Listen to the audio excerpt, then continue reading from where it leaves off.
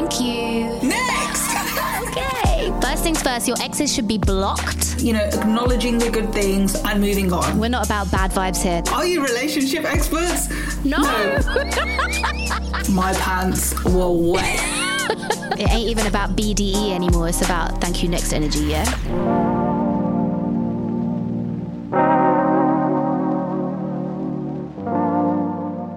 Everyone's got their Christmas tree up already, and I'm stressing out about finding the perfect wreath to go over the fireplace, because what's more Christmassy than that? Very true. I haven't done all of my Christmas shopping. Have you? Is that a joke? I don't buy anyone Christmas presents. Oh, you're not going to get me a Christmas present? Well, this is the thing. I know you're the only person who would kind of think I'm going to get them one, so I'm going to get you one. You don't have to get me one, but... No. Basically, every year... Look at me guilting Hardy into again. No. Every year, I've always got a friend in my life who I know that it's their thing. So out of respect, it's like, okay, I'll do it. Oh, it's fine. You don't have to. But just in case you're listening to this and thinking, do brown people celebrate Christmas? Yes, we do. Raj is saying this because my landlord asked me after I specifically told him that I do. Yeah, and many people have asked me if I do. And I'm just like, really, guys? Have you seen my tree? Have you seen my decorations? You know peppermint candy cane things? Yeah. The peppermint lollipops, the round ones. I bought giant ones of those that light up, and I've put them in my front garden. They're freaking banging, bruv. That's how much I celebrate Christmas. So sit back down. What you mean? Can you take a picture, please? Yeah, I'll take a picture. I'll do it for you. Anyway, welcome back to Thank You Next, the podcast about turning your L's into wins. I'm Raj, and this year I've already lost Whamageddon. I'm Hardy, and I'm not as festive as Raj. You know what? I feel like you take all holidays and seasons and moods to the extreme. I feel them lightly and just, yeah. Yesterday I was walking around North London and Islington, and it was very wintry, but other than that, like, I've got no decorations, like, not really. You're not going to put a tree up? We might. Have you got one? We're not getting a plastic tree. Not round these ends. What do you mean not round these ends? Is it too trendy for a plastic tree? No, not round these ends. I mean, with my housemate, environmentally friendly housemate, we don't do no plastic. But it lasts forever. My tree's lasted forever. Yeah, but then I don't think it... Anyway, this is boring.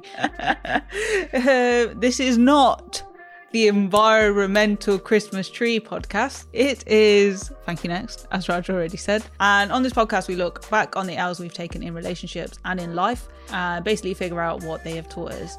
So we turn the L into a lesson and rebrand that failure as a win. Just give us a job as marketeers. We're marketeers, mate. We could do this for you if you want. We can do this for everybody. We can turn your L's into wins. We can, and we will. And if you have an L that needs turning into a win, you can email us. Email address coming up very soon. Anyway, so on today's episode, we are joined by podcasters Emma Slade Edmondson and Nicole Okran from Mixed Up Podcast.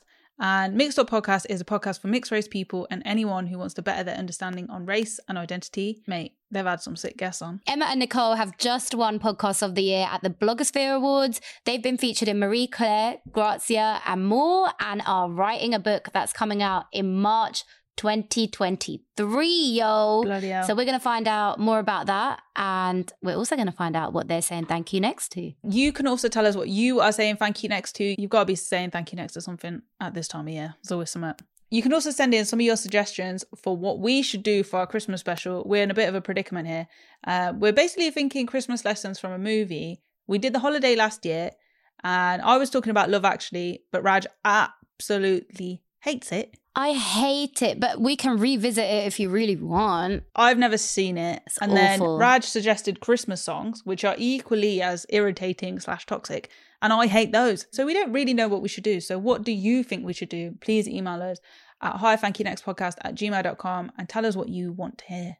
And we will make it a reality this year. Christmas wish. Yeah, your Christmas wish will come true. If you have any ideas, do share them with us. If you're not into emails, you can slide into the DMs and follow us on socials at Thank You Next Pod.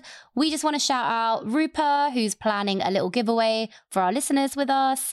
That's coming up soon. Oh, yeah. The year of Thank You Next, guys, is coming up Oh very my soon. God, our anniversary, which I'm also getting you a gift for. Don't bother getting me one back because, you know, I don't want you to feel pressured into getting me gifts. Gift giving's one of your thing though, isn't it? Isn't it on your... I think it is. I think at the top was quality time, but I think it is.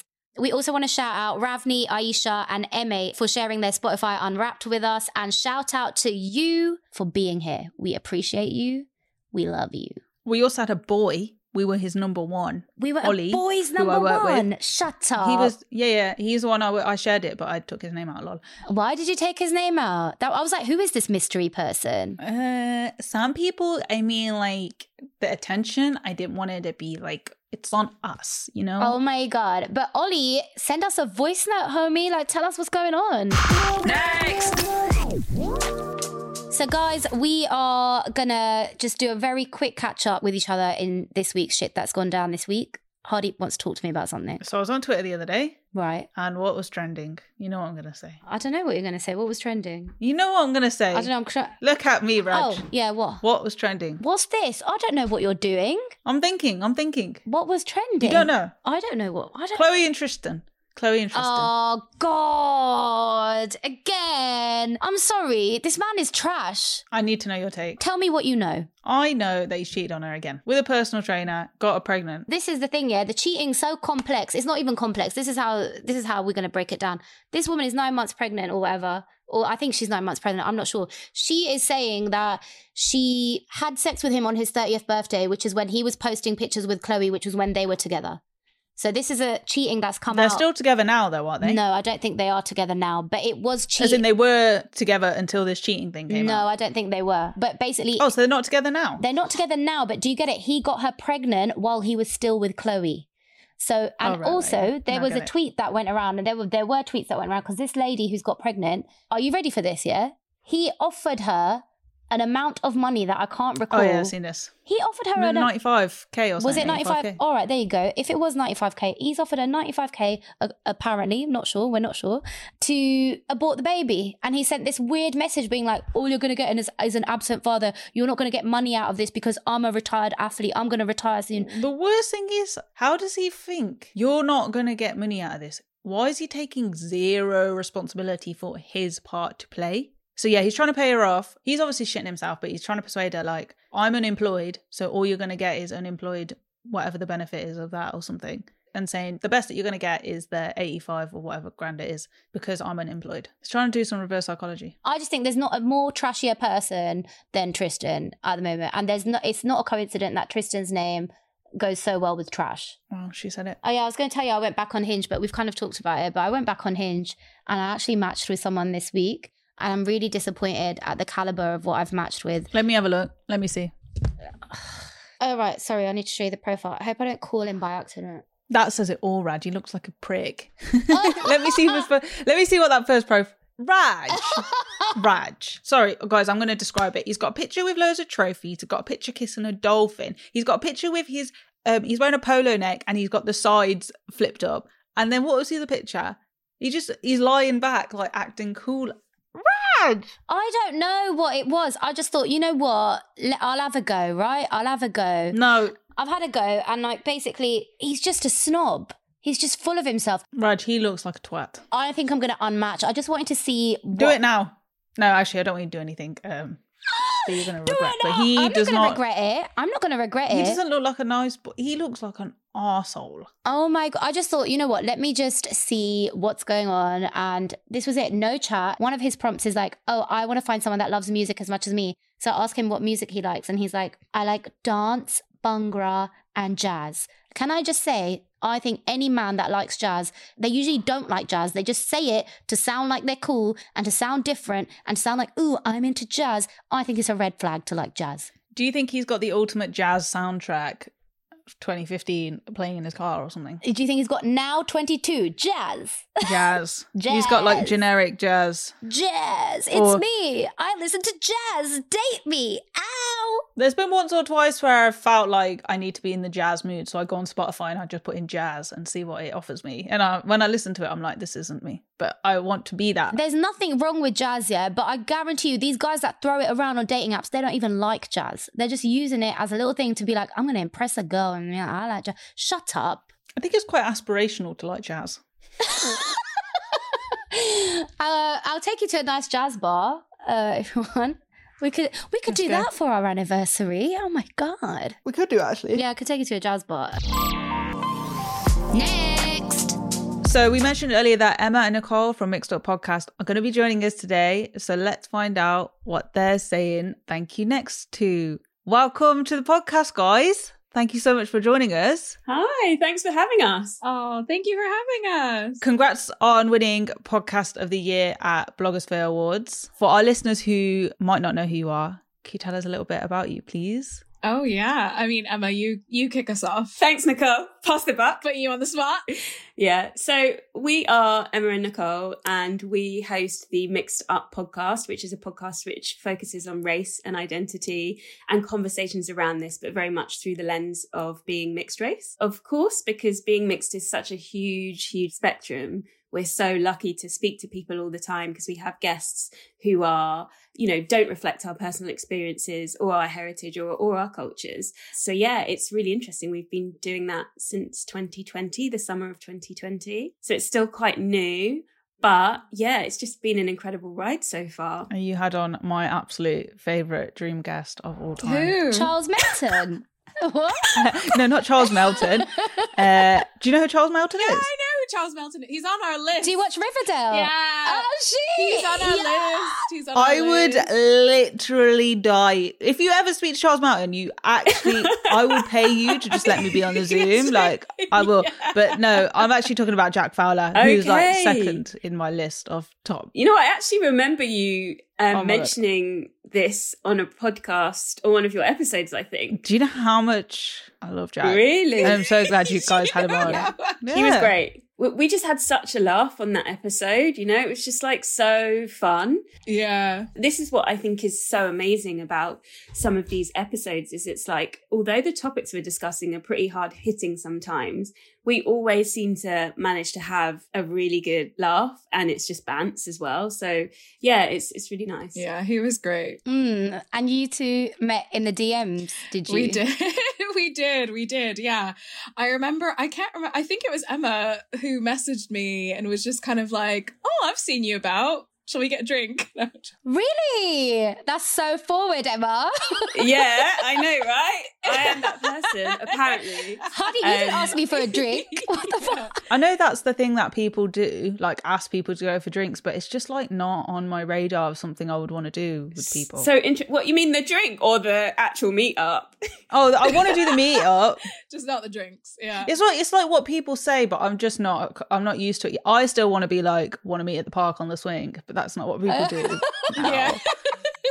Do you know what I mean? Yeah. Well, me and Raj also met in DMs, which is what Raj mentioned it to me earlier, Yeah. that's how you guys met. Oh, To be honest, I was trying to coerce Nicole into doing something else because my it was a my different normal- project. Yeah, my normal work life is really much more focused on like sustainability and fashion in that sense. And so I was trying to get Nicole to come and be part of my new series. It's not new anymore, but it was at the time. Come secondhand shopping with me. So it was completely separate. But we just, as soon as we met, we just started talking about this topic. And it was just kind of obvious that we needed to do something with it, I think. And is there something in the timing of when you guys met and started? Because at that time was, in the aftermath of the murder of George Floyd, and that's what everyone was talking about. Was that our first meeting? We joked that we needed a podcast because we just would not stop talking. Like we were meant to, again, just meet and then like go off and do other things. But we met and we like spent the whole day together, just talking. So this was like in this was before. So this would have been like 2019. And so that December, we decided, okay, like let's do a test run, like let's record ourselves and like see if we could actually do a podcast and like see what this is all about. So we did that, went away for Christmas, and kind of just didn't like put it to bed. We were just kind of like, okay, like that went well, like we'll revisit that when we need to revisit it. And then all of a sudden, obviously COVID hit over that winter, and then by March we were stuck inside. So we decided, shall we just do the podcast now, because we've got nothing else going on. It seemed like the perfect time. We were at home, everyone else was at home. We wanted something to do creatively, and obviously people needed something to listen to. So yeah, that was kind of how it happened. The two things coalesce though, because it was an incident that we released at the time at that time that basically George Floyd had just been murdered.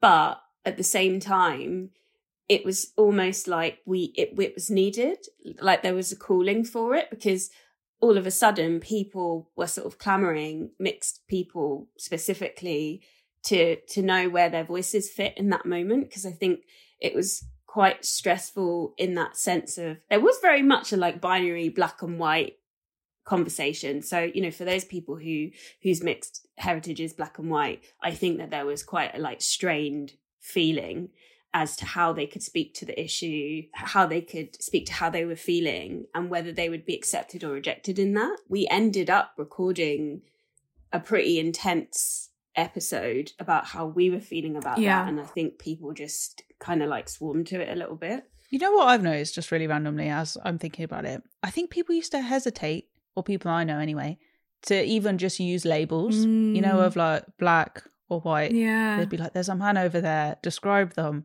They are, they're tall and they're this and they're that. Whereas like even just now, my housemate, she showed me a picture of the US congressman who's had a family portrait and they've all got guns in their hands. Oh my God, I've not even seen this. I'll send it to you on Twitter. Send it to me. Yeah. Oh my God, I've missed something already. I'm not surprised, but I also haven't seen it. So I'm like, what is this? Okay. You can imagine it though, exactly. right? It's just like holiday, happy holiday. But she was like, it's just such a white man. And she's white herself, but it's like, we wouldn't have been using these terms. Yeah. I don't feel like as much before. No. Yeah, and it's that thing of like, I go into meetings now and, you know, I work on podcasts, I produce podcasts for people, and then you cast them, right? And then we're just kind of like, yeah, we just don't want another stiff white man talking about this. And, you know, the room that I'm talking to is all full of white people, and it's perfectly acceptable for me to say that now. Whereas before, I would never have been able. Yeah. And like, I think even companies, they're thinking about that. They're thinking about, oh, why do we always just have white men talking about everything? It was a turning point, I think, majorly. 100%, yeah. It's just really sad that this is what it took to make people even think about that stuff, and that they weren't thinking about it Out of interest, before, when you wanted to broach those things, did they actually even get broached, or did you have to dance around the subject? Or like, how would you broach that kind of thing? Maybe I wouldn't have said it as much anymore because I work at a black radio station, so now I could say more now. Okay, well, you should really only hire black people, whereas I probably wouldn't have said that. Which is wild if it's a black radio station. I used to say at an Asian radio station that I used to work at, they used to hire white people all the time, and like, the thing that's weird about it is that there was South Asian languages being spoken and, you know, music. So I didn't really understand, like, but how can you hire someone that doesn't understand the language and can't comply the audio and things like that? But it would happen. So, I used to kick off about it then, but like, I mean, it was a completely different reason. That's so interesting. Yeah, I never would have thought that would even happen. But I don't know why I would be surprised by something like that. Just some of our experiences, like of late, it's like, yeah, it doesn't surprise me at all anymore. It's, you know, obviously you're always kind of like, you're always like, seriously though, are we all like hearing is this? Is everyone okay? Yeah. Yeah, is everyone okay? And sometimes like now, I think the difference with me is now, whereas before I'm doing that on the inside and like, hoping that my face on the outside is just communicating, okay, right. Probably on the outside, I'm also like literally turning around, like, is everyone okay? Yeah, it's true. Nicole, we have to ask you about this tweet that we saw, right? Okay, yeah. You tweeted this in November and it just says, what is it about being American that is just so embarrassing? What does that even mean? Oh, this is what it was. I was at the airport. I was flying back here. I had just been home for like 2.5 weeks. And I know it's like, it's already difficult enough traveling. You know what I mean? Like, it's already very stressful. Now with COVID restrictions, it's even more stressful. So you have to be like super organized and like, you just need to be on it. And I find Americans in any airport or any kind of travel situation are the worst because they just expect everybody to either do things for them or just like that their behavior is just like acceptable. I don't know. It was like, I was just watching this family you have to have your like fit to fly, you know what I mean? Your PCR test like done. You've got to like fill in this form. It was like this whole thing. And this family like comes and is just like expecting, again, like we're traveling during normal times. And I was just like watching them. They're getting upset with the flight attendants. They're getting upset with everybody. And I'm just like, you've got to be kidding me. Like, I was like, you can't be serious. Like, why aren't you ready? Like, everybody else here is ready. Why aren't you ready? I'm ready. I'm like, I don't get it. Like, so that was the thing. I just like had to be, I was just sitting there. I was like, this is so cringe. Like, it was just like. So it wasn't about you. I thought you were going to tell us a personal, like, I thought it was going to be something about you that you thought you were embarrassing. But I mean, I am embarrassing. I can be embarrassing, but this moment in particular I was just watching was really embarrassing for me. I was a bit embarrassed on behalf of Americans everywhere. I was just like, wow, we are really shit. Like, I get. No, I understand. I was that. like, I get why people are annoyed with us because we're fucking annoying. Like. And like, obviously you're in the UK, you're here in the UK. So like, do you know, on the podcast, you guys talk about like what you identify as. So Emma, you identify as mixed race. Nicole, you identify as Black, right? But do you identify as American or British now? Oh, I'm American. Oh, okay, fine. Definitely. Yeah. How long have you been here? I've been here for 11 years. That's a long time. Yeah. Somebody told me the other day that I could claim London. And I was like, I'm cool with that. Like, I would be okay to say that, like, I'm a Londoner in the sense that I live in London. Yeah. I wouldn't say that I'm British because I don't have British citizenship, I guess. So, yeah, I'm much more inclined to say that I'm American. Wait, what brought you here though? So I moved to do my master's. I studied journalism. Ooh. I went to City. Oh. Yeah. I thought you were going to say a man. I was just like, oh, no. But... No. No. I was like, I'm sure we'll get to those problems later on. Wait, which problems? Man problems. Men problems. What? Yeah. Oh, man problems. What's both of yours relationship statuses at the moment? I'm happily married for 5 years now. Oh, congratulations. Thanks. I am actually separated from my husband. So that's been something that's happened over this past year that was pretty shit, but it's fine. You know, I'm getting through it and it's okay. Are you healing at the moment? Yeah, I would say that. Yeah, I'm feeling like happy that it's like we're closing out the year and I'm just like, this is a good opportunity to like put everything behind me. And it's like, this is a nice close. Just so you know, I'm divorced, so I've been there, and it's a shit time. It's a shit time, but you'll get through it. It is, yeah. I think that's the thing that gets me through a lot of like through this in particular, but also like a lot of hard things is that I know it's not permanent. I'm kind of like when it feels bad, it feels really, really bad.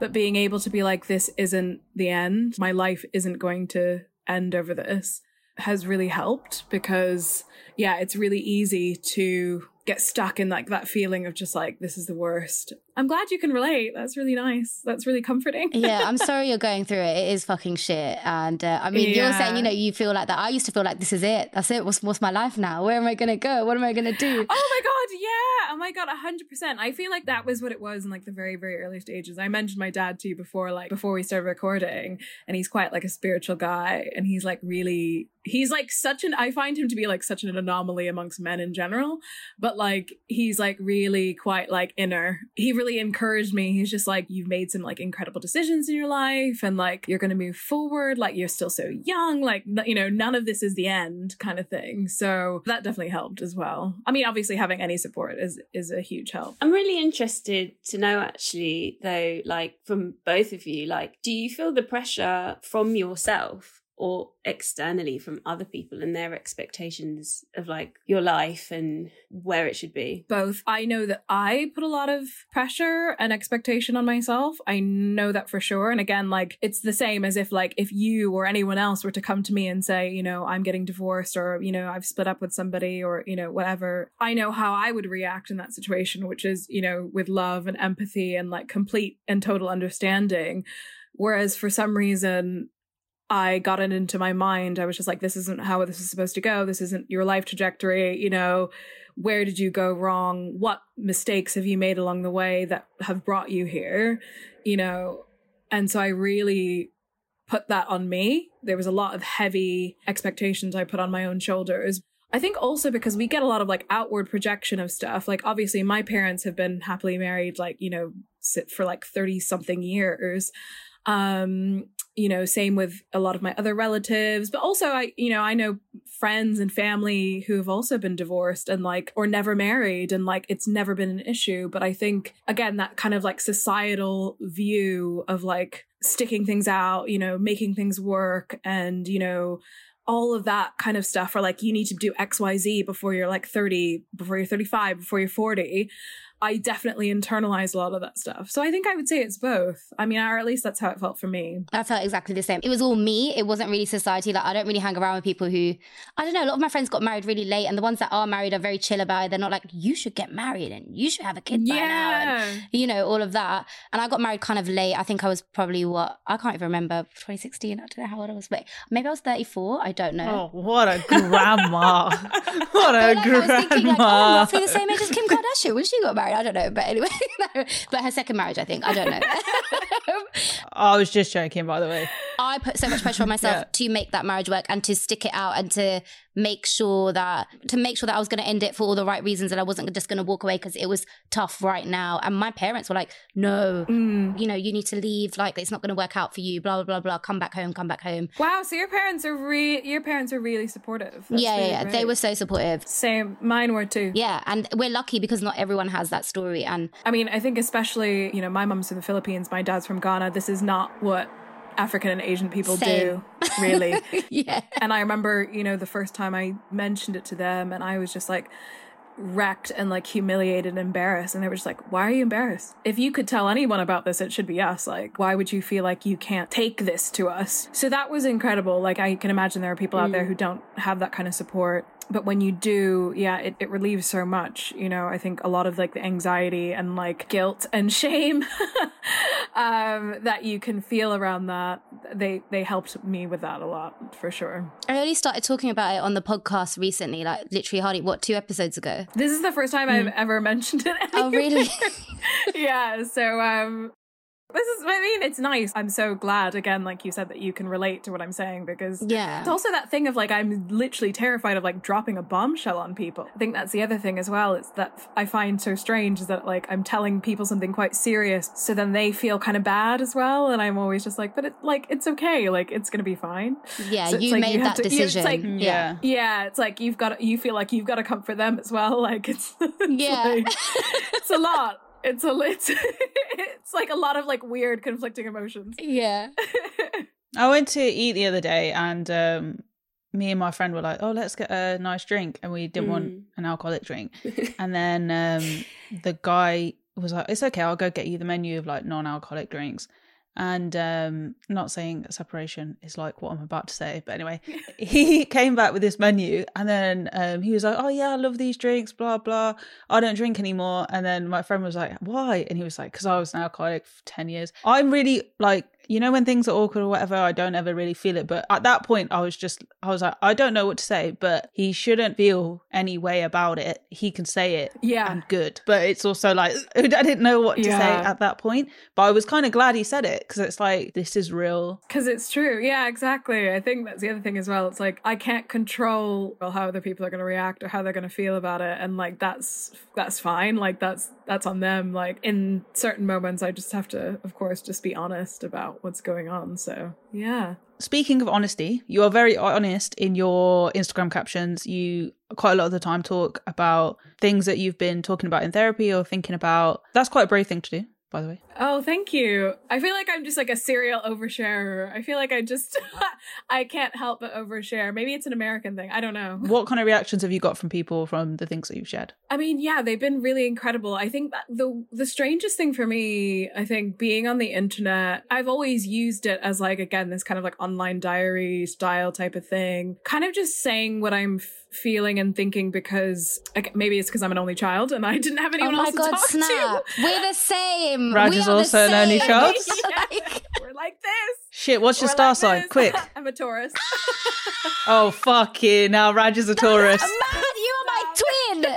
Emma, what's your star sign? Cancer. Oh, we get on with cancers. Okay, I'm a Pisces. I feel like we're all getting on here. What? We're all working. We're all working. We're in the zone. Fuck. Earth and That's water. mad. That's Yeah. mad. Oh fuck. That's so funny. But yeah, the reaction from people has always been like, people have been so gracious and like sharing their own experiences with me and like, you know, giving me advice on grief, for example, or like, you know, telling me that they can relate to feeling insecure about my body, for example, like those kinds of things. Like people have been like amazing, like over the years, and just like so generous with everything that they've come to share with me. Like I've only benefited from being honest and vulnerable with people online. So again, like I haven't been sharing much about, you know, getting separated and things like that, but I know it's coming, and I'm hoping that, you know, people will again continue to just be like super supportive. Of course they will. So yeah. Of course they will. You know, there's a point though I've thought recently with, you know, oversharing and stuff, not oversharing, but, you know, sharing your story and just being like authentically you and talking about things, being honest. I feel like, you know, because of the kind of work that we do, we can do that. But then also we do, like me and Raj do like a bit more corporate work as well. Yeah. Sometimes I feel like that is at odds with this. So it's like, okay, say if I was going to talk about my mental health or make a joke about mental health, or I don't know, the other day at work, I probably said something I shouldn't have said about mental health. And then I was like, oh, fuck, if this gets out, then it would look like I am crazy. Yeah. I don't know. Everyone goes through it. So, yeah, I don't know. I can really relate to that. Really? Yeah, really. I think I had a lot more maybe sleepless nights than you when we started the podcast, Nicole. Yeah. I literally used to be awake at night after recording, being like going over everything I'd said. Like, should I have said that? Should I be sharing that? Like, as somebody who runs not a corporate business, but who is the owner of their business and who has to procure clients, and the main reason clients come to me is me, and it's a trust thing. Yeah. I look after a lot of people's proverbial babies, like when I'm building their brands or looking after the way that they talk about their businesses. And so I definitely had never been so honest and open about any of the things that we talk about, partly because nobody ever asked us, and we've talked about that, how nobody really ever seemed to be curious about this stuff. Yeah. Or know that there was any stuff to be said. But also I think because, especially with my family situation, my family is just my family. And I feel like, you know, similarly, like the way people react to perhaps you talking about separation when it's just a thing that you're going through or a thing that exists in your life, I feel like maybe sometimes the reactions people give to what for me is like really normal life can kind of shake you a little bit. Yeah. The kind of two realities merging or something. I still have quite an old-fashioned view of how you project yourself at work as a business owner versus the real you, I guess, that is 100% the authentic you that you can share all of yourself in. And I think we kind of have to get as close to that as possible with the podcast. I'm sure that you two feel like that as well. But still, when it comes to work, I feel the same. I'm kind of freaked out by those people who are my clients and my potential clients knowing that much detail. You know what I've realised? You're the Hardeep of the podcast, because Hardeep is that person like where she'll be like, Raj, you shouldn't have said that. Raj, take that bit out. Like, you know what I mean? And I'll be like, no, it's fine. Yeah. Yeah, it's fine if I said that. And that's Nicole. Nicole be like, no, leave it in. Leave it in. I love that you two have that same dynamic, because like I'm like, oh my God, like yeah, it's crazy. Yeah. It's actually crazy. It's so it funny. is. Yeah. I was going to talk about an episode of yours that I heard where you guys were talking about Meghan Markle, Oprah, and Harry, good old Harry, and that there was a missed opportunity there to hear from mixed race women and their experiences of racism. And I really wanted to talk about that. So 100. like, what is that about? Because you mentioned that people think that mixed race women don't get it that bad. Yeah. So I guess I will start from the thing that I noticed that kind of jarred me a little bit was, again, it was an opportunity, obviously, as usual, places like, you know, Sky, BBC, you know, all the big news channels, you know, wheel out their talking heads. Yeah. Good Morning Britain. Wheel out their talking heads. And of course, that was, you know, such a major story, you know, her talking about her mental health and thoughts of suicide and everything like that. It was so deep. Like, that interview is just like, it's groundbreaking stuff. what I found so strange was obviously noticing the rhetoric around Meghan, whether it's in news publications or on TV, even down to Twitter and people just talking about her in general, is that, you know, when things are great with her, people are fine to chalk that up to her mixed race privilege, her light skin privilege, right? And then when these very, very serious things happen to her and her family and her child, she's then seen as a Black woman. And, you know, and even again, like I said before, like in the media, picks and chooses the times they want to refer to her as Black or mixed, or, you know, her white father or her Black mother, these kinds of like really specific details. And so what I found really strange was that, and we talked about this on the podcast, is that like here was a real opportunity again to, you know, invite mixed women with all of the different experiences, because of course my experience is going to be nothing like hers, to speak to that. And it was something that was solely left to Black women, to monoracial Black women. I found that odd because, again, you know, in any instance where, for example, if we were talking about colorism, or if we were talking to any other issue that was about Blackness in particular, if Emma and I rocked up on Good Morning Britain, we would be absolutely torn apart as the only spokespeople, as the only ones, exactly, as though to say, again, you know, this is what this represents, like we are here to represent the Black community. You know, people would not be pleased with that. I found that really difficult. Again, I just think because a lot of the times we can't be honest about that and how that looks. Emma, I'm sure you have more to say and are more articulate than me. I always have so much to say about this, but yeah, it's really layered and complex, because I think there's also a feeling that we're everywhere. And that for me is an example of how, like, it's like we're everywhere, but we're actually nowhere. Yeah. And that, you know, as Nicole said, was a prime opportunity for us to come and speak, not us personally, but people from the mixed community, to come and speak, but nobody was invited, it seems. And so yeah, it's a bit of a weird one, because it's all part of this people identifying us for us. When it suits them, we can be part of their community, and when it doesn't, we're not. And I think more often than not, maybe we're not even considered a group that is of note to be spoken to about specific experiences, which is odd given that we are the fastest growing demographic in the UK. And you know, we started this podcast because it struck us. It's kind of odd that nobody's really asking these questions and wanting to know more and understanding the intersex of race in this way and of our experiences. And I know, Raj, you said earlier, you know, you identify as mixed. I identify as mixed and Black. And, you know, I believe that it is my right and every mixed person's right to be able to have that dual identity. And it's just what it is. Like, it's, I think, maybe difficult for people to understand because people have only just started to talk about this. But yeah, do you think that the reason why they didn't go to mixed women, because the people that are booking it, they don't see that? Do you know what I mean? They just... Yeah, I mean, I reckon so. I feel like that's part of it. Absolutely. They wouldn't even consider that. They just saw this as an opportunity to get controversial opinions, you know, whatever it might be, just from whomever agrees to go on. All of us working in this industry get, you know, why they want certain people to come on and speak. But I completely agree with you, is that thought would have never even crossed their minds about the type of person to invite. But it's also because these conversations in the media are still, for the most part, still so binary and simple. Like, they're so basic. Like, people are not getting into the layers. And like you say, Raj, it's also about who those people are that are doing that commissioning and that are doing that casting or choosing of people to come and speak.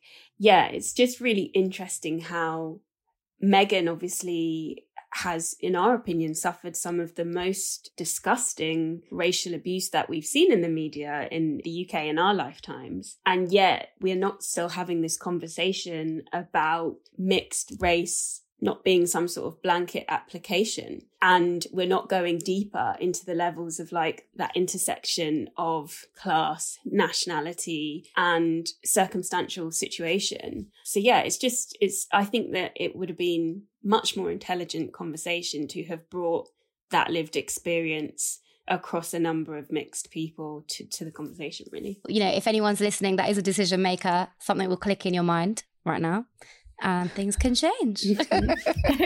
Absolutely. I actually did hear one of your episodes earlier about blackish, grownish, mixedish. I didn't even know mixedish is a thing, but I really like grownish. How do you guys feel about mixed race representation on TV?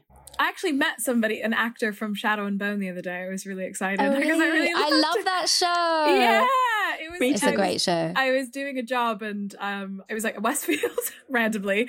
And he was just like, he was like an actor, was like part of this thing. And he was like, oh, I was in Shadow and Bone. I was like, oh my God. I was really excited. Anyways, but I'm saying that because obviously I felt like that was like a really cool new example of telling a mixed story that didn't feel so, oh, this is just a mixed person who's just cast in something as part of a Black family, for example. I'm using Black because so many people feel like, oh, you know, Zara Shahidi is in everything, Zendaya is in everything, you know, these are the quintessential kind of mixed actresses, or these are the mixed actresses of the moment, so people feel like that they're everywhere. Whereas I would say, and Emma and I have spoken about this on the podcast a few times, we feel like mixed stories are so different. Like, they're so nuanced. I've never seen a family like mine on TV or in film. And what I loved about Shadow and Bone in particular was that it provided an opportunity to talk about the duality. It provided an opportunity to talk about feeling conflicted, or even feeling like, again, people are prejudging you because you should be like this, or you should be doing this, or, oh, you're too much of this and not enough of that, in a way that was different because it's in this fantasy world. Mm-hmm. Yeah. And we don't get those stories very often at all. So again, even, you know, however people might feel about, you know, blackish, grownish, mixedish, whatever, it's so amazing that they're able to talk about these family dynamics and see, again, you know, even just family, mixed families reflected back at you. Because when I was a kid, I didn't have any of that. So it's really nice. I think the stories are definitely few and far between, though, for sure. One that sticks out for me is another one that you've talked about on the podcast, but another one that I loved, and I always say to Hardy, we have to do a special on it, is Ginny and Georgia. Yeah, we loved it. Yeah. Oh my gosh. I love that you guys cute. talked about, that scene. There's this scene where it's Halloween, and she comes down and she's like, we're going to all dress as Britney Spears, different versions of Britney Spears. And her Black friend is like, oh, that's you. Kind of, the vibe was like, that's you, that's not for me kind of thing. Exactly. Like, you're not. And I think that side of things I've never seen on screen before. And I've heard those conversations amongst my friends. Yeah. I've heard that stuff. I've never seen it in a TV show. And I was just like, wow, like, this is going to make a lot of people feel very seen right now. 100%. But have you guys ever experienced, I'm assuming you have, experienced where like someone's trying to insinuate you're not Black enough or you're not white enough, or... I mean, every goddamn day. Yeah. I mean, not so much now, me as an adult, but 100%. I mean, that scene with her and her friend, I was like, that's like my entire high school career. Absolutely. Like, that was my whole high school life, was feeling so... In that moment, she's like humiliated. And I felt that humiliation. I've definitely been there in that way of being like, I'm doing something wrong, or like, I haven't been raised in the right way to be Black, basically. So I felt that was really, really deep. And so as a teenager, even in young adult life, you know, there are comments from people that, you know, have really, really triggered me. And so seeing that scene, I was just like, oh my God, this like, it brought me straight back to that. Because I've always been, you know, such a little emo kid and like loved punk music. You're and into like, punk, yeah. And like stuff that like...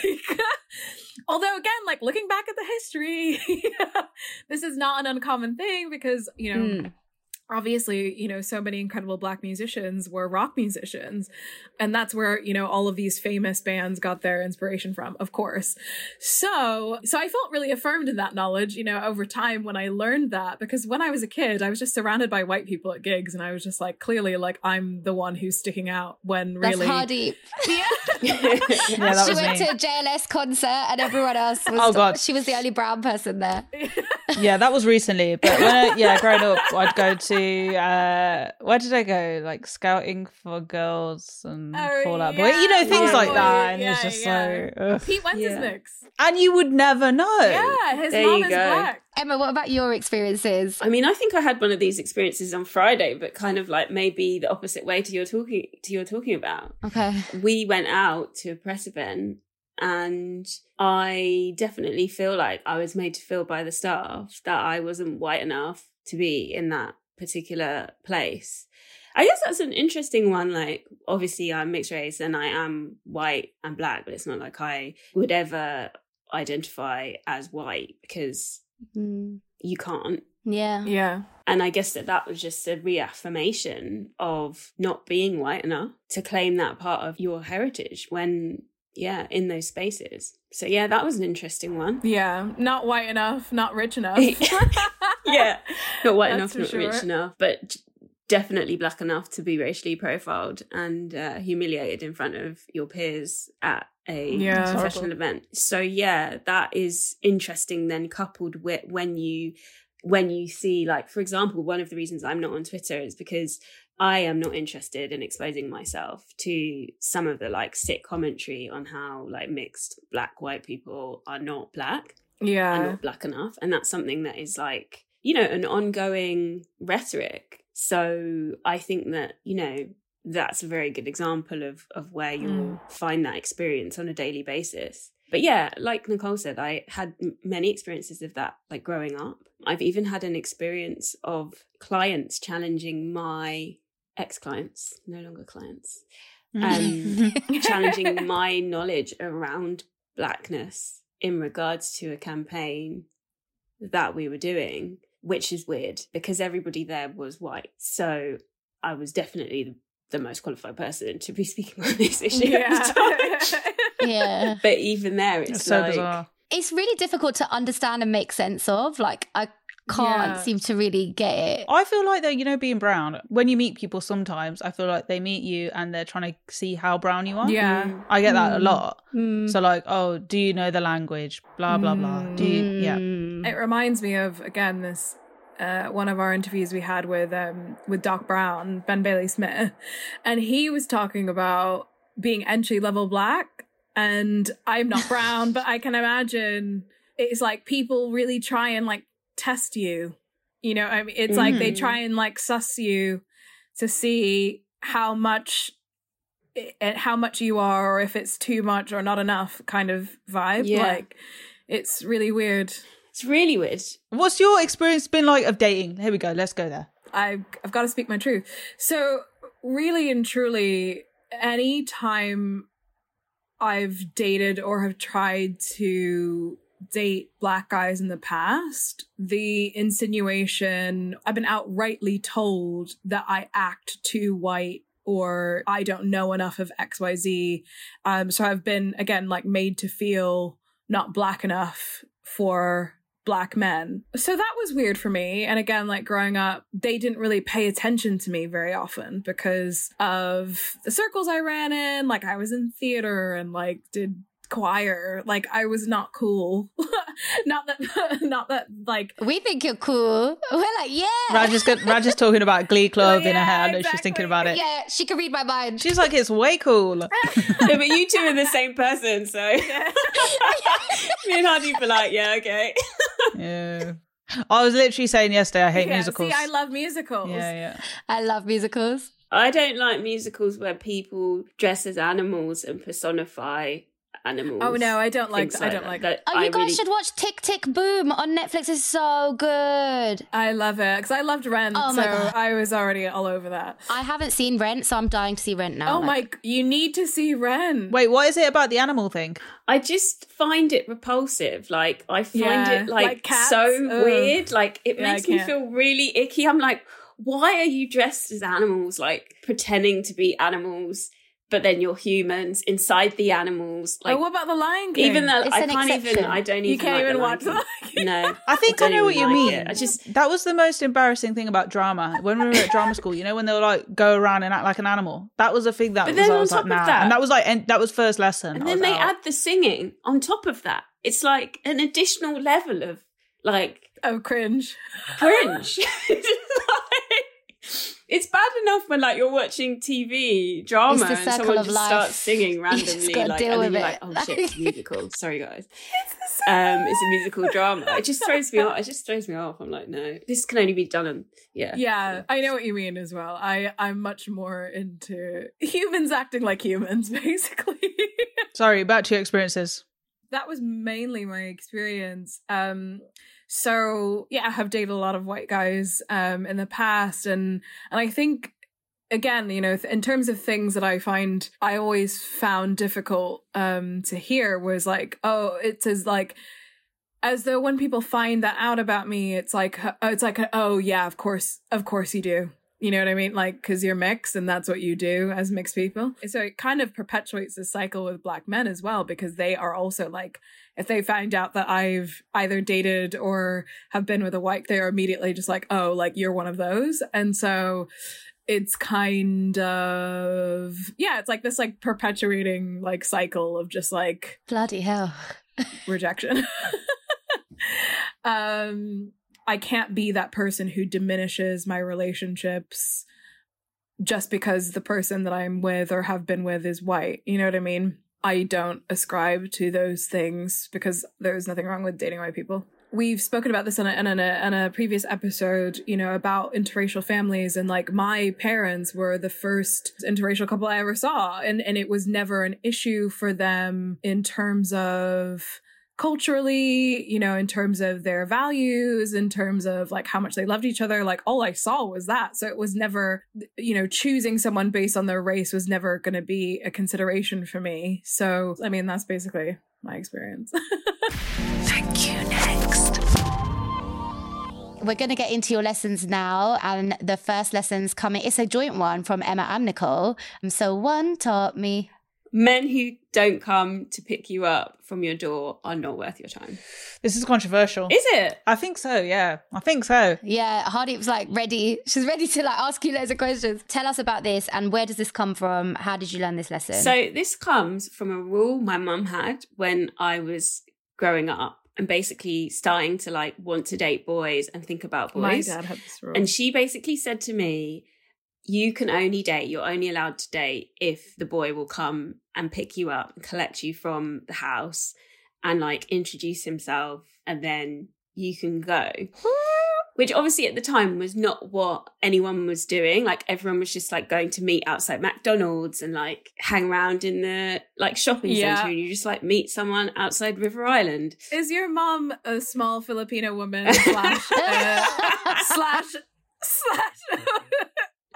I feel like her spirit obviously was like, sadly. I think her spirit is this. Her spirit is that of an immigrant. Yeah. It is. She was like quite militant and strict about those kind of, like she had these ideas. My parents are the exact same. But what that taught me was from a very young age, I feel like I knew what it looked like for a partner to go out of their way to show you that they like respect you and that they care enough to do the things that are being asked of them, even if they don't necessarily understand exactly why at that time, because obviously young boys did not understand, like 14-year-old boys did not understand why they were being asked to do this. But were they scared? Weren't they scared to like knock on the door and be like, yo, it's me? Well, I think as a result, I didn't really have any dates, which shit. is obviously the plan. Look at your mum. Yeah, Wow. Mumsy was like not a fool, like she was no fool. you being She like- had set this up, but there was one I'm time dead. when she got her bluffers called, basically. Oh? So when I like was on a family holiday, I met this boy. We were in Cornwall, and he was probably the first boy that was actually interested in me. Like, obviously, like we chatted and stuff and we exchanged numbers. I think we had a kiss on the beach at one point. Ooh. Romantic. Yeah, romantic. But basically, he lived in Birmingham. So I think my mum thought it was all quite safe. She was like, you're never going to see him good. again. So happy days for me, like parental worries over immediately as soon as the holiday is over. So he obviously like went off home, we went off home, but we continued to talk on the phone like every day, pretty much. So cute. And then one day he said that he was coming down to visit, and that he was gonna, like, we could go out and he was gonna take me out. Oh, this is cute. Anyway, I told my mum this, but she didn't believe me. Oh. And then one weekend, I just got this call from him from a telephone box. Oh my God. Basically saying that he'd just got off the train at Watford Junction. This is very cute. My heart's melting. And that he didn't have a This is so he didn't have a cute. telephone. He didn't have a mobile, because at that time, those times Yeah. we didn't all have mobiles. Yeah. Was it a reverse charge call? I don't think it was a reverse charge call, but I think it was a very quick call because it was like the money was running down. I'm Yeah. dead.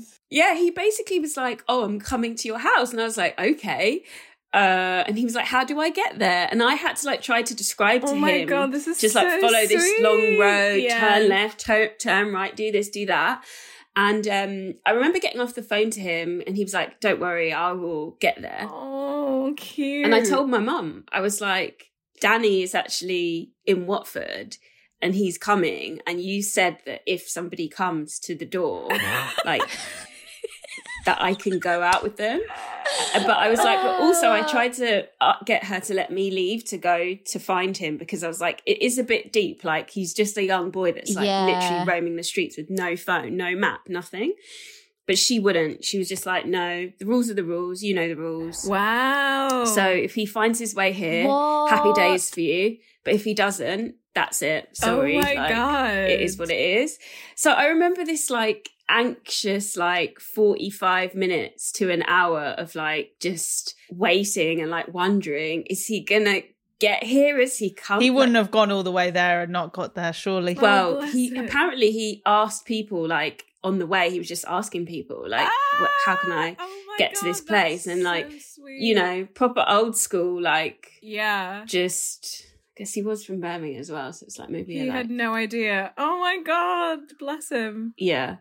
But yeah, he made it, turned up at my door, completely upended my mum's rule of terror in terms of my dating. And yeah, the When rest is I history. first read this, when we were first discussing it earlier, I was like, men who don't come to pick you up for a date aren't worth your time, right? And I was thinking, this is rude. Why are we expecting so much from dudes? Like, are we going to do the same? Like, if we want equality? Like, I was thinking this, and I was like, imagine if like my brother, some girl's parents were like, you've got to come here and da-da-da-da. And I was like, no. But now you've explained it, I understand, because it is kind of like a vetting process. It is a vetting process. 100. It is to make sure you've got some quality. Yeah. And my mum always did say growing up, like, when you're seeing guys, make sure you tell them, I know that they exist and that you bring them to the house if you want. And it was her way of being like, because if they're trying to do shady shit, they're not trying to meet everyone in your life. And That's exactly it. Yeah. I'm not saying this is always the case, but I had cases of like meeting people who were like a bit dodgy, and I wish I had more of a vetting process like that. Yeah, like my parents were exactly the same. And I remember I was like, this is so embarrassing, so humiliating, because Yeah, it was all the other mortified. girls get to, you know, meet at the mall and do whatever. And like, I had to be like telling anybody who, you know, if any guy liked me or whatever, I'd be like, oh, my parents, like, you have to like come to the door and like come and like pick me up or that kind of thing. And like, in fairness, like some of them like got it, but like obviously the ones who don't get it, again, it's like the bar is quite low. Do you know what I mean? Coming to the door and saying hi to your parents, the bar is pretty low. Or even now as you're older, like coming to get you, that's quite a low bar. So like 100%, that was what my parents, I get now that the message they were trying to impart on me was also like, don't waste time with these boys, men who aren't willing to put this time, effort, energy into you. It's like a bit of investment. Yeah, exactly. Although I wouldn't do that now with like, I don't know. Well, maybe actually it still would be good with like dating apps, hypothetically speaking. Say if you're on them and you're going on like dates or you're dating. Part of me is like safety. I wouldn't want people to know where I live. But then again, I don't want to meet someone who wouldn't want to meet. I want my housemate to vet someone before I go out with them. Exactly. Yeah, definitely. Like now, how do you make this? How would you? Because I feel like as kids, this is great. Like, and I would do this for my kids as well. But what would you do now when you're dating then? Like, would someone pick you up? Yeah, I wouldn't do it as like you have to come to the door and come pick me up, or like come know where I live if I don't know you. But I do think it's like, for me, it would be like assessing effort and enthusiasm in other ways. Can they plan a date? Yeah. Can they stick to a plan? Can they stick to a time? Yeah. Do they ask you how your day is going? Like I said, the bar is in hell. Like the bar is pretty low. It is. So like if they can't even do the bare minimum effort, energy, enthusiasm, if you're not excited to see me or excited to even tell me that you want to see me or make plans, those kinds of things, then what's the point? Like, I just think I don't have time for any of that. If you're not 100%, I think with dating apps especially, it's like we're at this era of like, oh, we're just too cool to even be excited about seeing someone anymore. It's like you have to be so like you don't care. Yeah, exactly. Yeah, you have to be so nonchalant. It's just like it just makes everything feel shit all the time. It's like, no, I don't have time for that. I think that's the nail on the head, and I think that's what my mum taught me and what I've always held with myself. I would never be with someone, like marry somebody who is nonchalant about me. If I get the slightest inkling that you have any attitude of nonchalance about me, no way, you've come to the wrong door, my friend. Exactly. So kindly remove yourself from my doorstep. Yeah, because it's just not a thing. Like, it's not a thing. And I think that that's what it instilled in me. It's like, I am enough for somebody to come to our front door, put themselves out of their way as a teenager who might be a little bit embarrassed to do this because they've not had to do this before. Yeah. But if they have the steel to do this, that's step one of like, okay, we can talk. Exactly. You know what else is really interesting about this is that both of you had that, and both of you chose to go with that rather than lie and say, I'm going with my friends to the shopping centre and go meet a guy there. Or did you? Did you try? Yeah. What stopped you from doing that? Yeah. I was such a goody two shoes type of kid. I wouldn't like tell on anyone, but like I was so like listening to my parents' instructions. Look at this behaved human beings. To be fair, I mean, in Virginia, there's not a lot of places you can run away to be fair. without a car, and I didn't have a car again, so like all these boys had cars. I couldn't drive, so I couldn't go off. I couldn't sneak off anywhere because I'd have no way of getting there. So yeah. Emma, what about you? You were in Harrow, so I in the beginning, it was I obviously went along with all of this, but then as I got older and I like realized how to like cheat the rules, I obviously did cheat the rules. Okay. Even to be honest, I met Danny because like we'd gone on holiday and I'd taken a friend on holiday with me, and we climbed out of the caravan window to meet Danny and his friend on the beach. That's how that kiss occurred. So the rebel is in me. Like I was like, how far can I push these boundaries? But my mum obviously saw that and knew that. So she was like, let's get a setup in place because you're going to be trying to like test this stuff. But let's get a basic, like base level thing in there. Yeah. Is Danny who you're with now? Right, just Stephanie. Oh, no. Oh. God, no. I was like, oh, okay. You know why? Because you were like, and the rest is history. And I was like, what does she mean? I just meant as in like my first sort of like foray into the like dating scene. Yeah. No, that's cute. That's very cute. So what are you guys saying thank you next to? I'm saying thank you next to time wasters, aka anyone who doesn't show you any enthusiasm, energy, excitement for wanting to date you. Then they're just a waste of time. And that's a no-go for me. 100. I'm saying thank you next to the idea that if someone can't put the effort in, they stand any chance of moving forward with you. So we're going to get on to your second lesson. And this one is coming from Emma. So one taught me that women of colour are beautiful. Why on earth is this a lesson? Yeah, it shouldn't be really, but you may have seen I don't know if it was a meme or it was a tweet actually, but there was this thing floating around that said, are you ugly or are you just a person of colour and you grew up in a predominantly white area?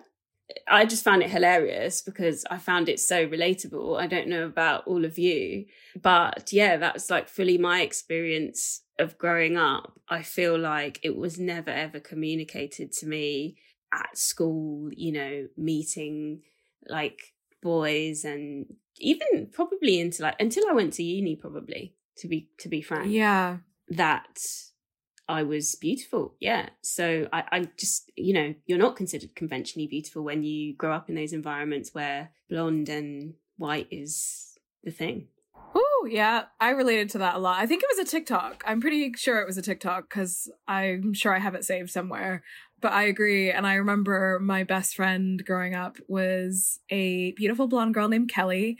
I don't know if she'll actually listen to this. Like, she follows me on Instagram, so this might be awkward for her to hear.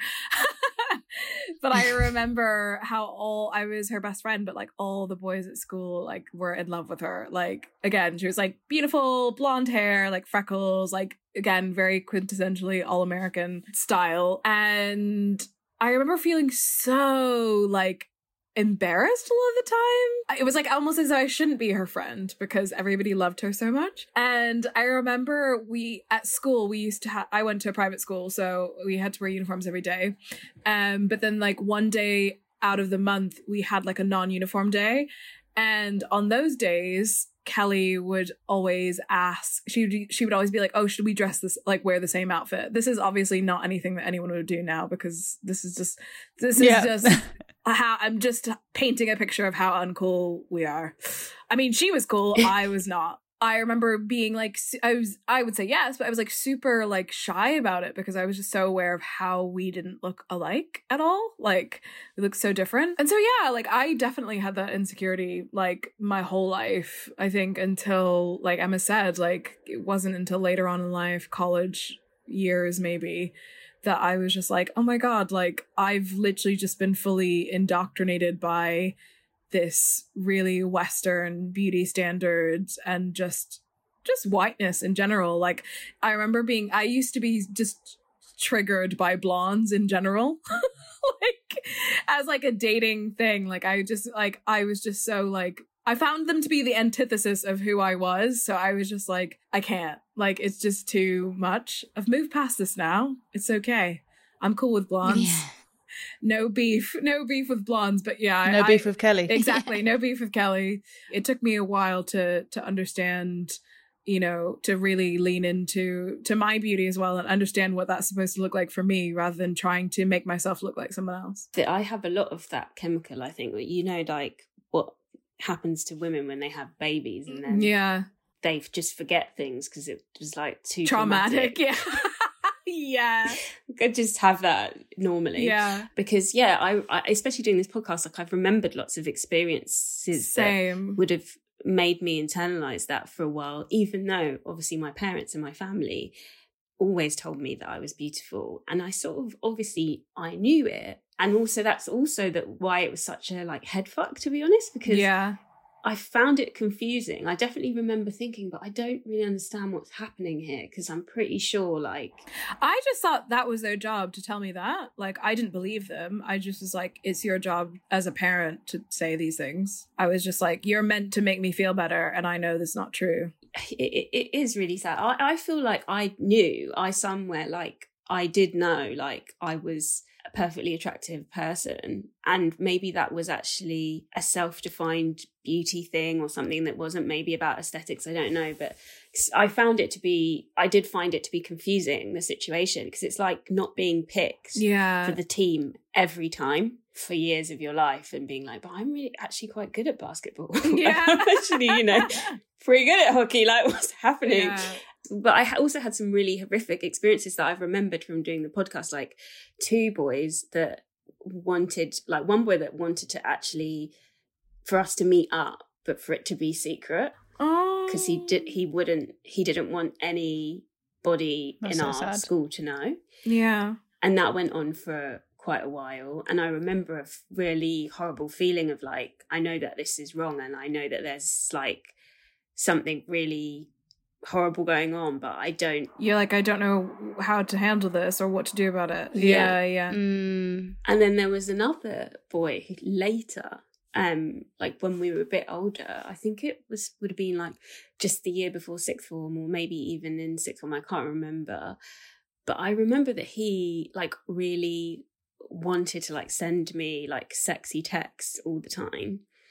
But again, he didn't want anyone to know that we were having these kind of communications. That's fucked. Oh my God. I hate that. Yeah, it's just like, I don't know, these really awkward memories that are little things, but they're actually... Because it paints a picture, doesn't it? Yeah. Yeah, it really affects you. Like, you don't know like how those like small things really do like form how you view yourself, like especially at that age. Like, it's really, yeah. It's so mad that we've... well, Raj, you didn't grow up in a white era, but I did. I grew up in a brown town, innit? Yeah, and I've had the same experiences as you both. But it's interesting you said, Emma, about you knew deep down that you were beautiful. I didn't, which is really sad. Which is really sad. I didn't have that. But I did have that feeling of like, yeah, not being picked all the time. I actually remember like crying about it in primary school. You're at odds with what is seen as beautiful. But then I think me and Raj have had this conversation before. Things did start to change. Like, I don't know, Enrique Iglesias started bringing these ambiguous women out, you know, in his music videos. Then 2000 and whatever, you got Kim Kardashian, and slowly it was like, well, these people do look more like me. But I was like, oh, but they're Spanish. Like, if we're talking about Enrique. But I do remember, the hot European-y women. I get that. They were like, they were there. Yeah. They were there. Yeah, definitely. But I think like there's a point in there as well about, you know, being mixed and being lighter skinned. If you're still the only person, like if you're still the only black person, you're the black person. Yeah. So it is a different experience from like growing up in the centre of London, where there's like more of a spectrum of blackness, and there's almost like that opportunity for colorism to be rife, and for it to be like, you know, for that lighter skinned person, potentially, I don't know, this is not my experience, to be chosen over a darker skinned woman. But when it's you just like on your own, on your own, that's it, you're it. Like, so your experience is that. Yeah. And I think that's something that probably isn't really spoken about enough either. Yeah, true. And there's no one to share it with or talk to, like, figure it out with. Exactly. It's just, you know, I'm just going to say to you guys, like, when I was at school, like, guys just didn't fancy me at all. And I couldn't, like... It's not that they were, you know, it's not that I was in an area where it was like, you know, boys that weren't my ethnicity, so they might have thought, oh, weird, like whatever. Yeah. It was just, I don't know, they just didn't like me. So maybe they were. That was interesting. You've got, I was like, you have so much to give, you know. I'd be like, what can I add to this girl's life, you know? Shut I'd feel insecure. No, I was weird. I was a really weird kid. And also, I had a moustache. I do think you've got a point there about and I'd like, be intimidated. Intimidation. Though. I do think that also boys are dumb. Yeah, so dumb. So yeah. Anyway, so don't worry. We're, you know, sometimes they just, even if things are, you know, not like that, they just don't like you anyway. I'm just saying, you know, like, I don't know, man. I can't figure it out. Just like, what was my reason then? Maybe I just, don't know, I couldn't connect to them. Yeah. That you were clearly, I think that was that thing that's also going around now. It's like, you're not too much for somebody. Yes. They're just not enough for you, or something like that. I don't know. One of those good phrases. I don't know. Yeah, bye, brown boys. You do say that, like, you know, you try and find people who've got like the same interests as you and things like that, and as we all do, right? Yeah. So I think it's maybe just that. Brown boys weren't advanced enough for you, Badge. They weren't watching Ginny and Georgia. Yeah. They were watching EastEnders or something. Guys, this brown boy matched with me on a dating app. I'm just going to tell you very briefly about this week. And he's really pissed me off with his conversations and like... Hold on, you're on a dating app? What? So you know I'm on Hinge. I've always been on Hinge. And like, he was just like... Oh, but I didn't know you're active, first of all. First things first, this is such a shit opening line. Oh, hey, Raj, how are you? Oh, everyone says that. Come on. Anyway, so then he was like... I was like, oh, I'm out here dodging Omarion. I made a joke. He didn't understand it was a joke. Oh, he didn't get it. Oh, no. He doesn't know So, see, this is what I'm saying. Like, you need to find someone who's on your level. I feel like that's what you were doing, though. You were testing with the It's reference. so Yeah, that's it. You did test, and you tested well. and he didn't get it. Yeah, that's You know, a the shame. next thing he did was tell me how senior he was in his company, but he mentioned the word senior 5 times in one paragraph. Oh no! I feel sick. Sorry. Get that in so many times. Like that's. I'm Are you senior. okay? That's a really weird thing to say. Why wouldn't you just say your role rather than saying that you're senior? And like once you said it once, like, yeah, I get it. I get it. Like, Yeah. and even if I don't, I can look that up on LinkedIn. Exactly. Yeah, it's fucking weird. My response was, that sounds very ... senior. And then literally the next day he responded back, very senior. And then he didn't respond back for 2 days. And then he responded to all my questions after that. And I was like, God. So he thought it was a joke. He thought it was like a good joke. See, but you need someone who can hold a conversation with you. What Like, was do you that, know what I guys? mean? Like, that's just so Yeah, but- dry. Like, he sounds hella dry. yeah. Raj, you said you're not ready, though, so what are you doing? Just get I off it. thought a test was. I understand. I mean, you tested, and this is what's happened. This is the sign you've been waiting Yeah. for. Yeah, this is it. Yeah, this is it. This is This it. is Yeah, a it's sign fine, that never things mind. are quite dry out there. Also, my friend is like, she says, having been on dating apps a few times, that this pre-Christmas period is not a good time. It's usually Oh my God. Okay, It's I you- did not know that. See, it's usually after everyone's been depressed, being alone at Christmas, they go on the dating apps. And January as like a new year, new start type of vibe. So is January a good time? No, to I be- think they're inundated because it's like people have had conversations, haven't they? And they're like, Yeah, come on, pull your shit exactly. together. Get it together. I feel like summer's a good vibe, you know? You're going to get the best of people, hopefully. Summer is always a good vibe, but she said also the worst time to be on is obviously in February because that's when everyone's trying to. Oh no. Oh no. Everyone Okay, is I would on definitely there. avoid 100%.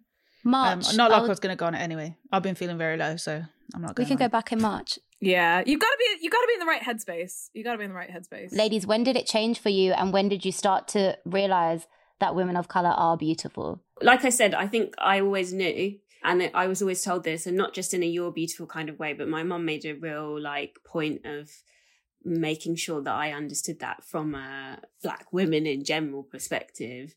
But I think I felt it when I went to university, and I went to university in Bristol, and there was a hell of a lot of Black men there, and suddenly people could see me, and Yeah. I realised, oh, actually, this is going to work out fine. Aww. Yeah.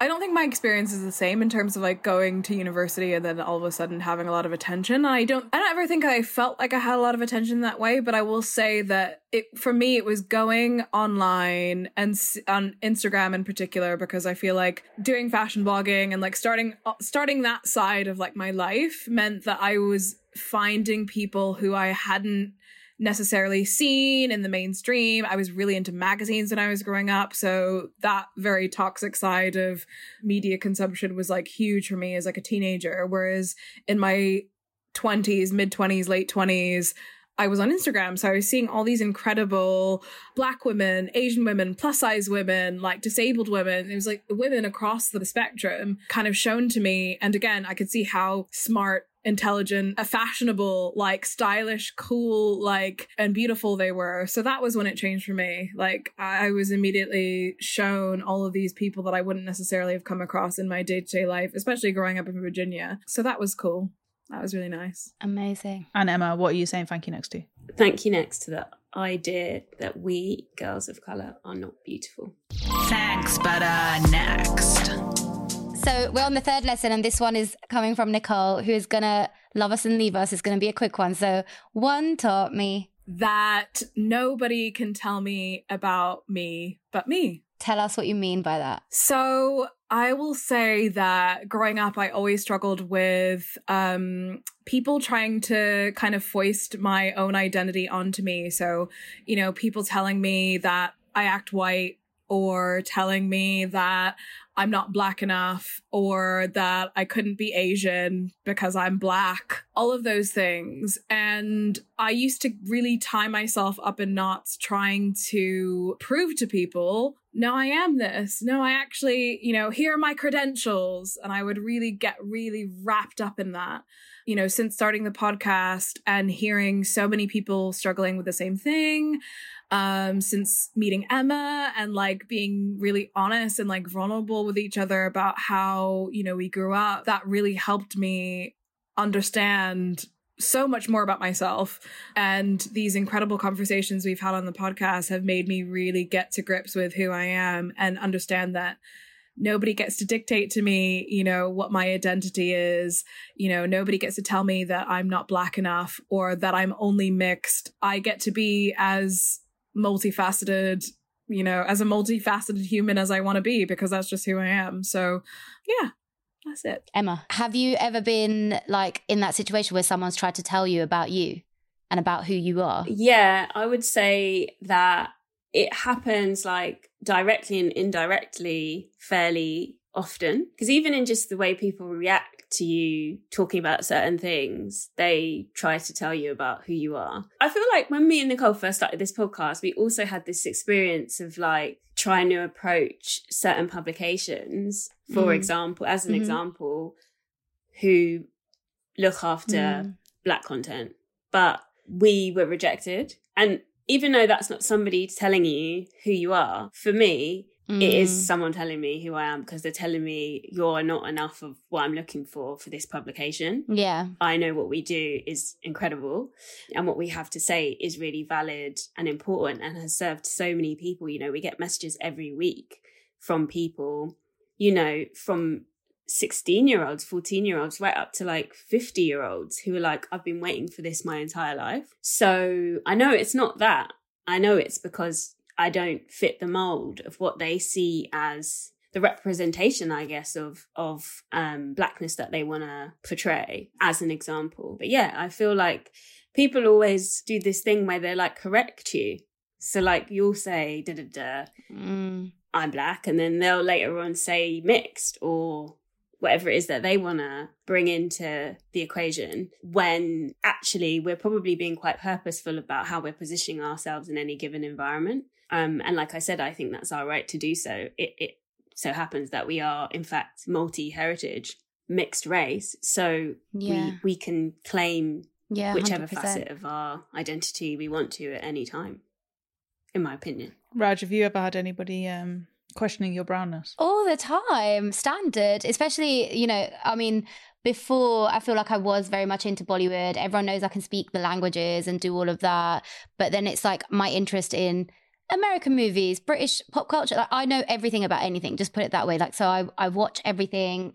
You're a geek, aren't you? Yeah. A song will be on the radio and I'll know all the words and stuff, and I'll know all the lyrics. And that's the shit I geek out on. That's the shit I love. And even theatre's a weird thing, I think, for a brown person to despite the fact that it crosses over with Bollywood. For God's sakes, Bollywood is musicals. That's all it is.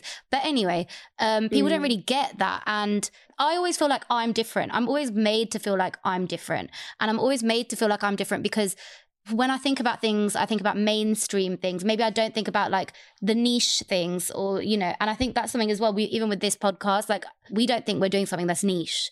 We don't think we're catering to a niche audience. We think anyone can listen to this podcast. And of course, when we were working on it as well, I think our ideas for it were very mainstream and we wanted to be in mainstream places. And thankfully we've got into a few of them, but there's a lot of places where I would have thought where we're at now, that exactly like what you're saying, where we would have been, but we're kind of not, because our narrative isn't, we are brown girls that were held back about being brown, and being in the UK has helped us to, be free and express ourselves freely. That's not our narrative. We don't come from that kind of a background or anything. And I think that's where sometimes I'm kind of I've always felt different throughout my life, but even now it's this is I say this to Hardeep all the time. I feel like this is a glass ceiling that we have to shatter now. Oh my gosh, it's a good way of putting it. I feel very similar. I feel to your point about this person saying that they were senior, Yeah. Whilst that was extremely jarring, I'm now going to like start talking about being senior. But you know, when At least you warned us. yeah, I want you.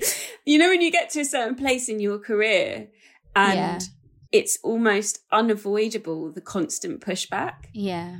You know, you just can't bob and weave it anymore. And it's just, it's almost a physical reaction to you being in certain spaces, perhaps where people wouldn't have expected you. That feels quite different. So that glass ceiling thing really speaks to me. Yeah. And it's that thing of like, I feel like people still don't understand so much about being mixed race. Like there's so many things that they just don't get. And I've had so many conversations like amongst my black friends, amongst my non-black friends. There's not one story. There's not one narrative. Everyone has a different take on everything. So it's just like, whoa, like. Yeah. But no one, you're right. No one's actually sitting down and asking a mixed race person to speak on it. Nobody ever asks us what we think. Like, obviously that's why we kind of started this, because we felt it was time for us to have a voice. Usually it's people commenting on what they think. And, you know, there's lots of like tropes and stereotypes about mixed girls, especially like whether it be like them being confused or them being easy or them being this or that. But no one ever like had stopped to sit down and say, okay, well, where are these tropes coming from? And like, what is actually the spectrum of experience of being mixed? And I think only people are now just starting to realize in the UK, people in the UK have thought for a long time being mixed is being black and white. When, of course, that's... You know what? I've got to be honest, right? So, like, I remember having a conversation when Amber... Holly, do you remember when Amber Gill won Love Island? Right? Yeah. And it was just that thing of... So, she's mixed race and... I was like, this is the first black woman to win Love Island. And my friend was like, no, it depends on what she identifies as. And I was so like, what? Like, but... What, is she half white? Yeah. She's mixed black and white. Yeah, but yeah, it's true. And I just think, you know, like with everything, people need to start leaning into the conversations. And the more conversation we have, the more dialogue we have, the more comfortable it will be for everybody. But I think the first is probably accepting that there's a conversation to be had, and hopefully we've gone some way to kind of make that clear. No, 100%. And the fact that you guys are there, I think it's definitely like a very important conversation to have, and you are going to probably break that glass ceiling. Fingers crossed, eh? I mean, you're senior. No, I'm just... Yeah, you're senior. You're senior, so you got... Shit, son. I'm so senior. It's unreal. Write that in your LinkedIn if it's not already. Yeah, that may be my new like Instagram title as well. That word makes me want to puke. I hated it, guys. I was so triggered. I was telling my housemate, she was like, there's nothing wrong with that. And I was like, no. There's everything wrong with it. I just don't understand why that would enter a dating conversation in that way. I just like people who are humble. Do you know what I mean? Like, even about our jobs, I know what we do is really cool and we're very privileged. So I'm just not going to throw it in anyone's face. You know what I mean? If I'm happy and that's it. Exactly. So what are you saying thank you next to? Thank you next to letting other people tell me about me. Thank you so much for joining us on the podcast, ladies. Where can people find you online and find out more about the podcast? Well, we're on all podcasting platforms, so Apple, Spotify, Acast, all of your favourite podcasting places. But we are also on Instagram ourselves. I'm at Slade Edmondson and Nicole is at Nicole O'Cran. And we also have a book coming out called The Half of It. Yeah. Which is, it's kind of, you know, off the back of the podcast, really. It's talking about the mixed race experience. It's got lots of excerpts from other people and about their lived experiences, and just covers a lot of topics. So like everything from like the history of mixed people to adoption to, you know, beauty standards and that kind of thing. Some of the things we've started to touch on today. And yes, it's got a lot in it, and I'm really excited for people to receive it. And it's out in March. It's out in March 23. But it is available to pre-order. Wow. It's a really meaty project. So that is why we've needed time, basically. Definitely. It is available for pre-order still. Pre-order is really, really important for new authors as well. So all right. If you like it, then like the sound of it, then definitely go and pre-order. And you can do that in your link in bio on Instagram, can't you? You can, yes. Look at that, set up, ready to go. Look at that. All right, well, we'll have to get you back on in 2023. then. Yeah, Oh my we'd gosh. love that. Please. Send us a copy of the book, a signed one. Yeah, of course. Yeah, I want you to sign it, senior. Da, da, da, da. Yeah. The most This is senior. never of gonna go. seniors. Yeah, 100%.